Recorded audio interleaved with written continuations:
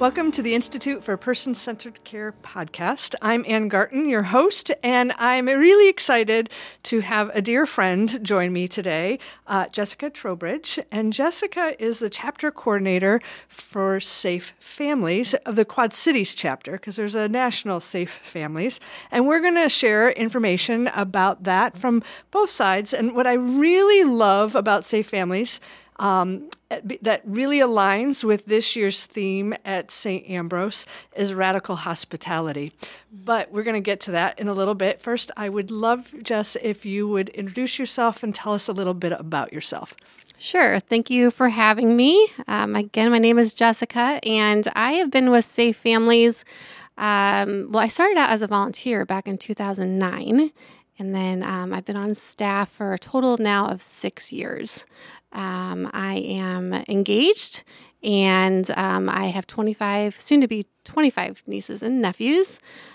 Grew up in Geneseo and currently live in Davenport. So very busy with family life. Excellent. I love that. And that really goes to what you do with Safe Families as well, as support the families that need it in our community. So I wonder if you would start and share with us a little bit of the history of how Safe Families came about. So Safe Families is actually celebrating their 20th year this year, founded in Chicago in 2003, and we now have over 100 chapters throughout the U.S. We're also in the United Kingdom, Canada, Hong Kong, and there's been some talks about Philippines as well. So we're international as well as national. The Quad Cities chapter specifically started in Davenport in 2005, and since then we have a coverage of 8 counties, 4 on the Illinois side and 4 on the Iowa side. Predominantly, we serve Rock Island County and Scott County, but our outlying counties we as well can step into and serve families in need. So let's get into that piece. What does that mean? It's families in need, right? So core values of Safe Families include compassion, field of mercy, right? Disruptive generosity, radical hospitality, and let's paint a picture of what does that mean for a family. Yeah, so Safe Families was founded for the purpose of being alternative to foster care. So we want to prevent kiddos and we want to help families before that actually needs to happen. So we partner with the local church, and that's how we recruit our volunteers. And out of that comes compassion for these volunteers to serve these families in crisis.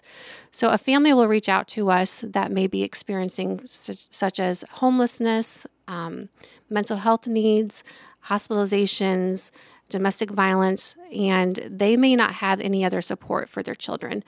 Their own family may not be a healthy place for them. Their friends may not be stable. So our volunteers can step into that and host children while that parent is addressing that crisis. There are other ways that people can serve too, but hosting children is the main way that we step into to be able to show compassion not only to that parent, but also to the child until that child can be reunited with that family. I love that because it's two-sided. And for listeners, I almost called you all readers. You're listeners. My apologies. For listeners, the Garton family have been a Safe Family for a few families. And so I'll be able to help tell the story, right?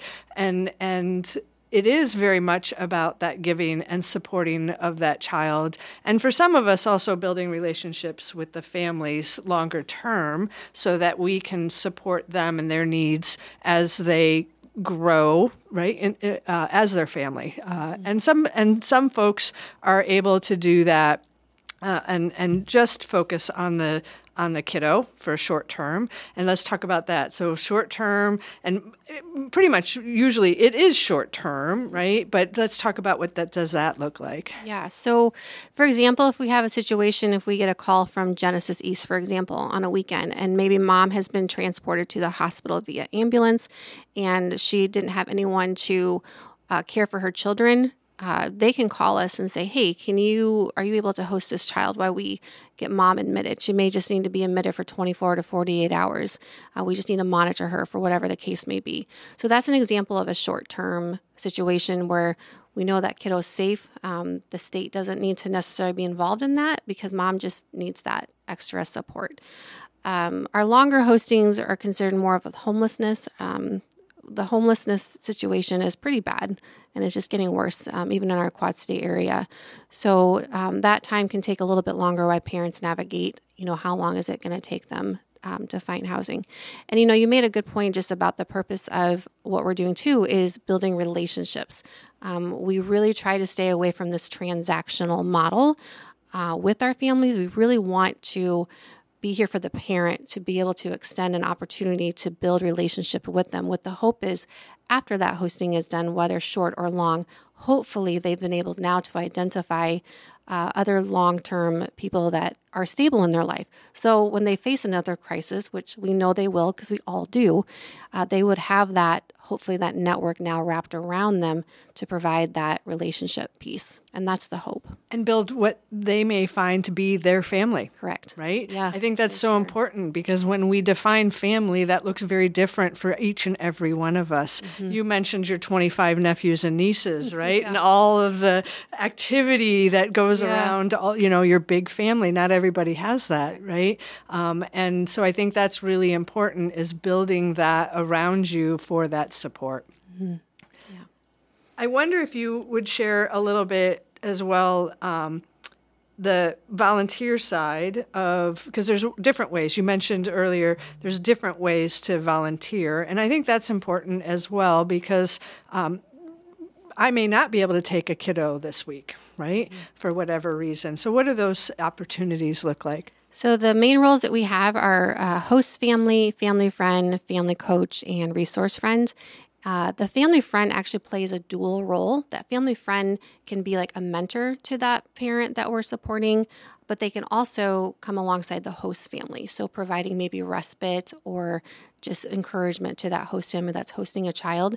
The family coach is what we call more of our casework part of the volunteer role. So if casework is something that you enjoy, you're going to be more directly involved with that parent and helping them resource and get to their goal, but also coming alongside the host family. So we have to do check-ins with the family, the host family, within the first 24 to 48 hours, making sure that little Johnny, for example, is doing well, adjusting well, make sure sleeping arrangements and everything are okay.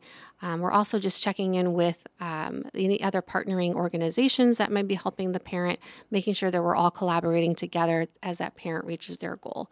And then the resource friend, that is someone who is maybe able to provide like goods and services. So maybe that host family or that parent in crisis could benefit from some meals, sometimes freezer meals, like just using the example of that mom that's hospitalized for a couple of days, maybe she could benefit having a meal dropped off at her house. So that could be one way. Providing gift cards maybe to a host family or maybe even to that parent in crisis or maybe diapers to that parent in crisis. So that's how the resource friend can provide more of those goods and services and not necessarily have that burden, if you will, just to be able to host a child because that may not be their wheelhouse. Excellent. So tell me, why this versus foster care?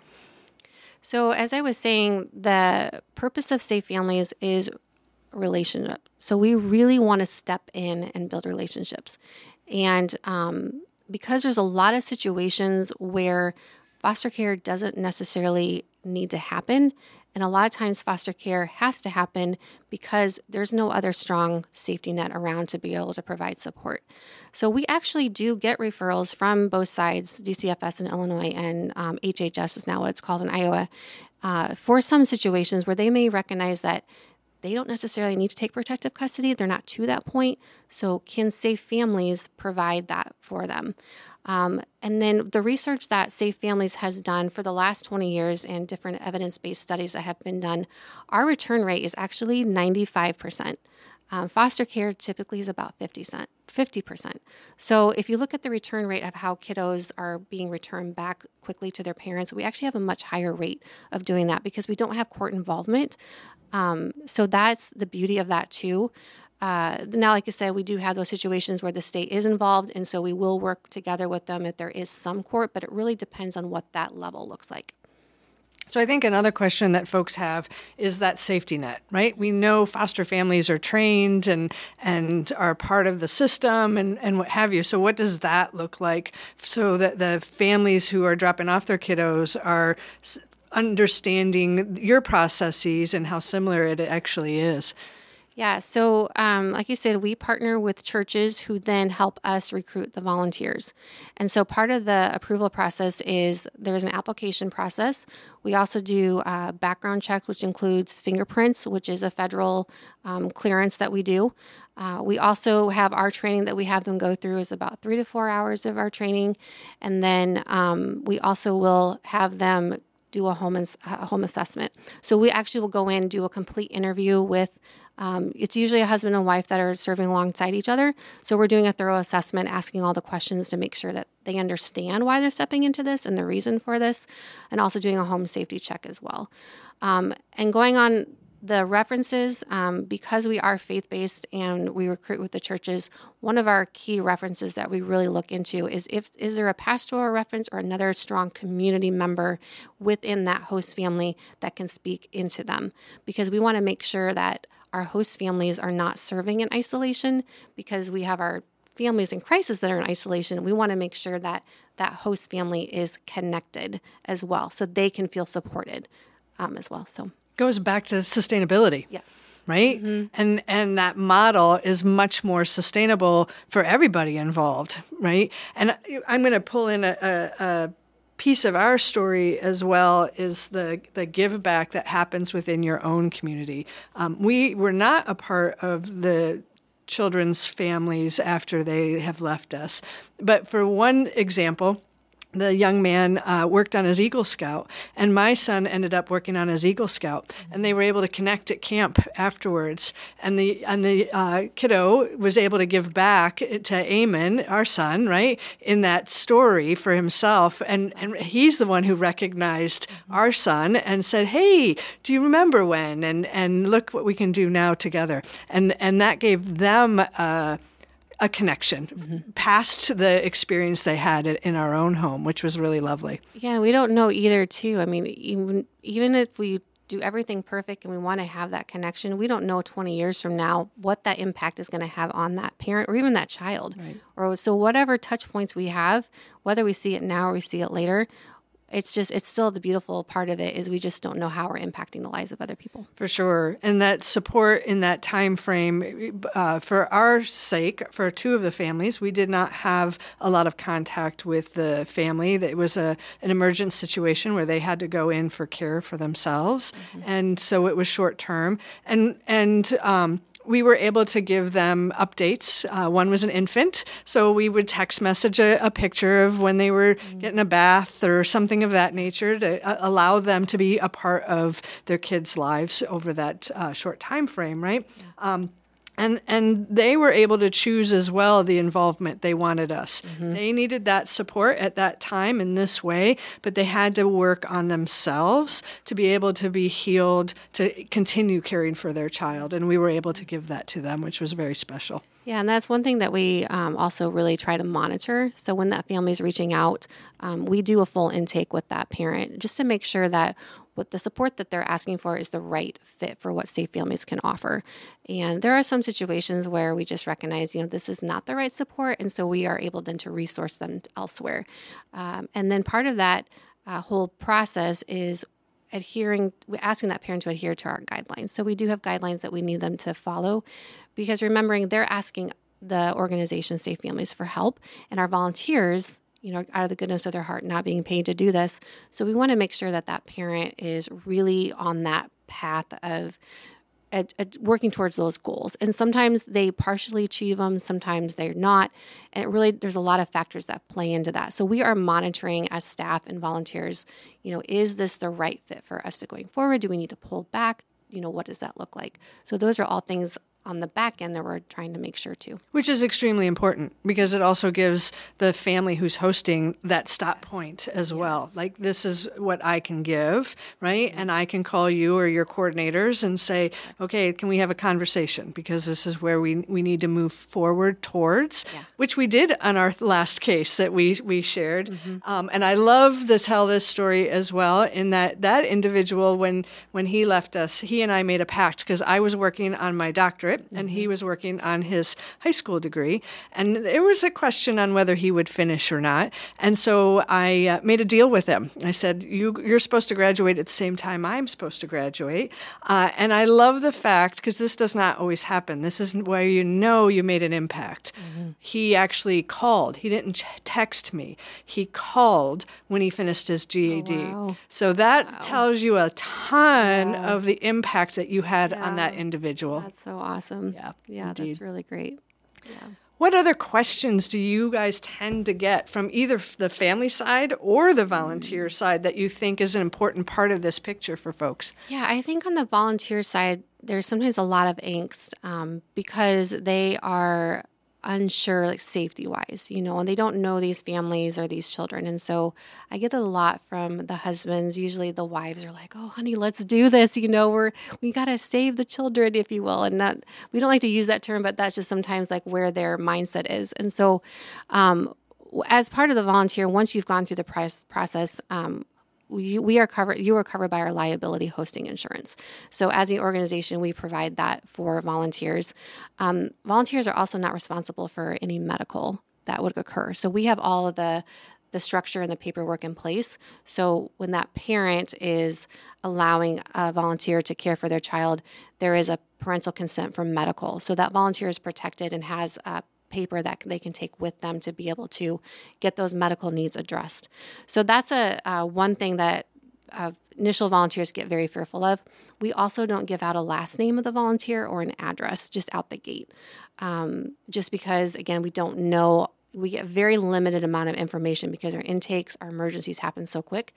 But it's encouraged that if that relationship continues, we want that volunteer to be able to build that relationship and then for them to eventually to give that out. But I say that in carefully because we also want to have empathy and understanding for that parent in crisis who is asking for help, and we're telling them, "No, I'm sorry, I can't give you a last name or an address." So putting ourselves in their shoes, we're asking them to do a huge thing. Correct. Trusting us as volunteers in an organization to place our child with a stranger. So I guess as a volunteer, we're nervous about our safety, but think about the parent.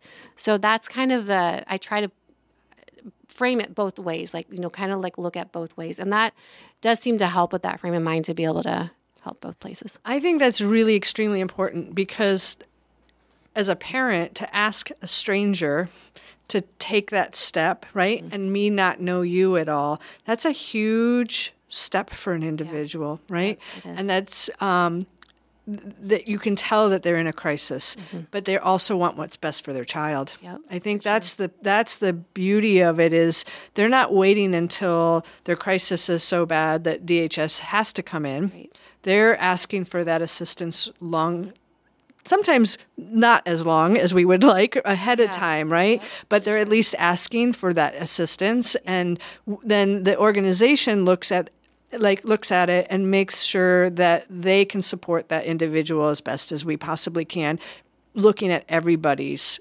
situation. Correct. Right? Yep. I think that's extremely important. Any other thoughts that you want to share?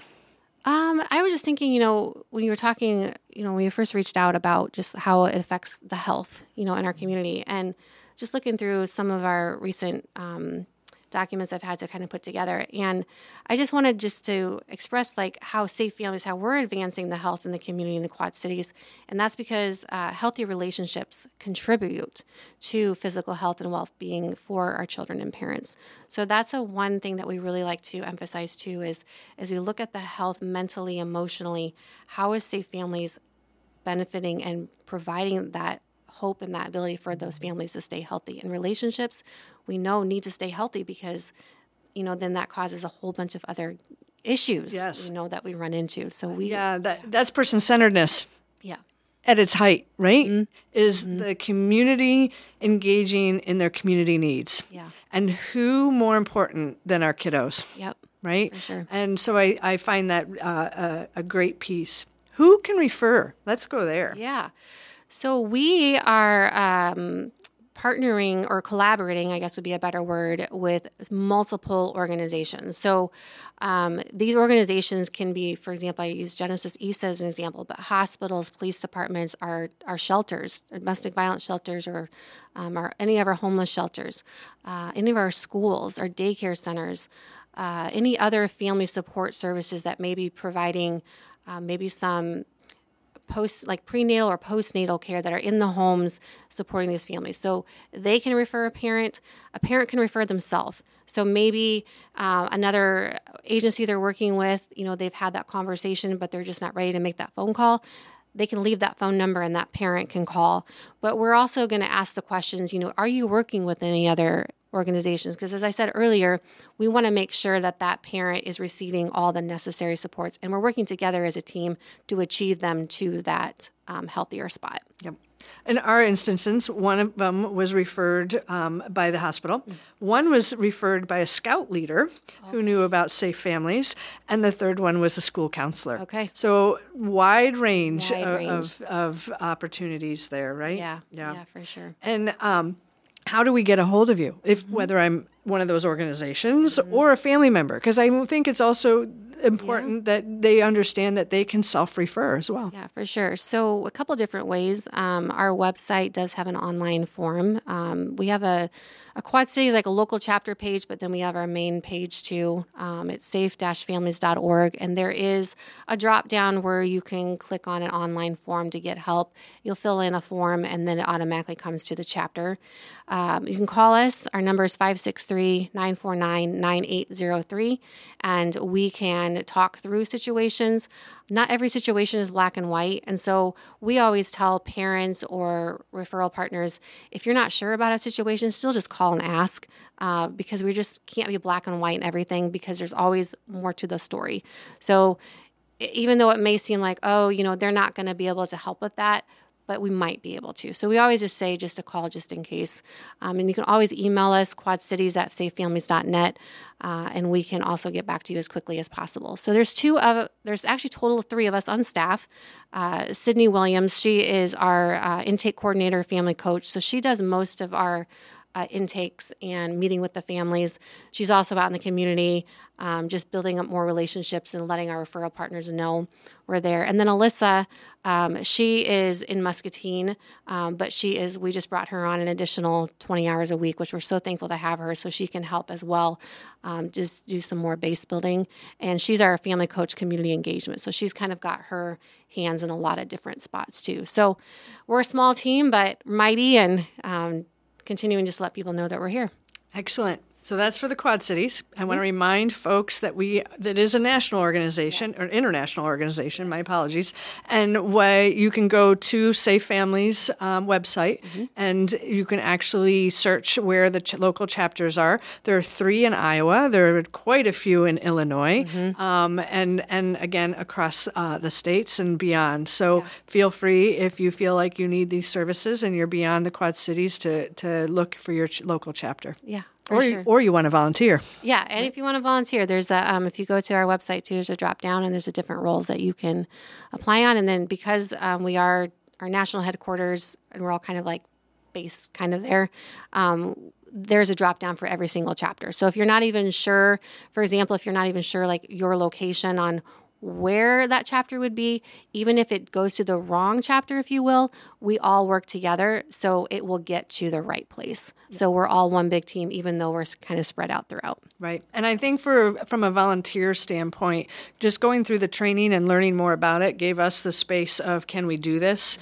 And when can we do this? Because I think that's another important piece for volunteers to understand is you can get a phone call and say no, that right now is not the right time, but already be trained and ready for when it is the right time. Yeah, and that's a good point to bring up too. Another concern that volunteers have stepping into it. So what we do is once you're approved, we put you on our mass email and mass text list. So as we get the needs that come in, that goes out to all of our volunteers, and that's in all the different counties that we currently have volunteers in.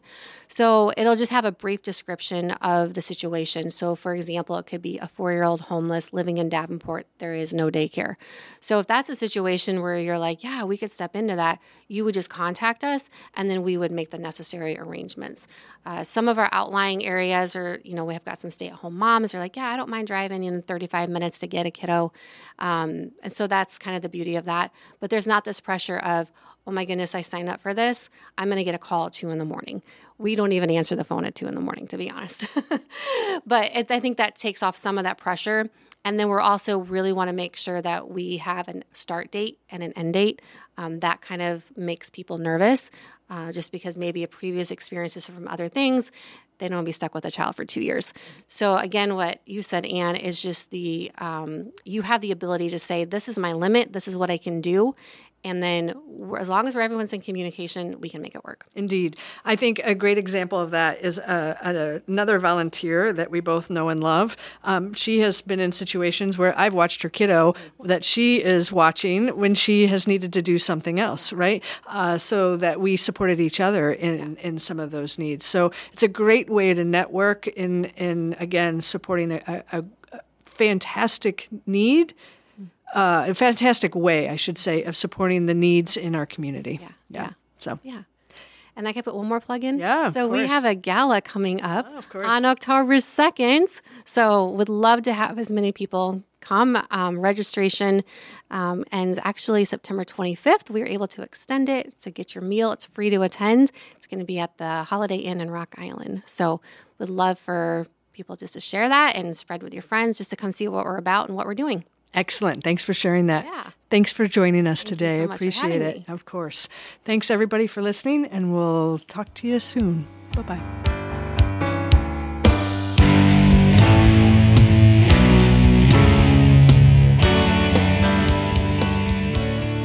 Audio production for the Institute for Person-Centered Care podcast is provided by KALA-FM Studios in Davenport, Iowa. The show is engineered by Dave Baker. It is produced by Ann Garton, Director of the Institute for Person-Centered Care and Nursing Faculty at St. Ambrose University.